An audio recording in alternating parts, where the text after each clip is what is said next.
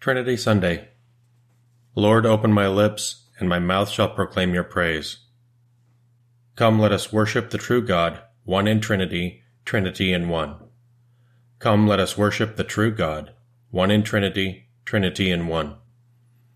Come, let us sing to the Lord and shout with joy to the Rock who saves us. Let us approach him with praise and thanksgiving and sing joyful songs to the Lord. Come, let us worship the true God, one in Trinity, Trinity in one. The Lord is God, the mighty God, the great King over all the gods. He holds in his hands the depths of the earth and the highest mountains as well. He made the sea, it belongs to him, the dry land too, for it was formed by his hands. Come, let us worship the true God, one in Trinity, Trinity in one. Come then, let us bow down and worship, bending the knee before the Lord our Maker. For he is our God and we are his people, the flock he shepherds.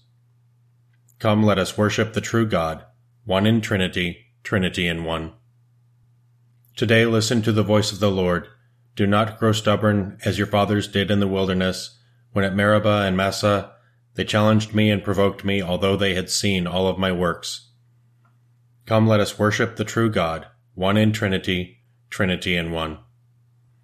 40 years I endured that generation.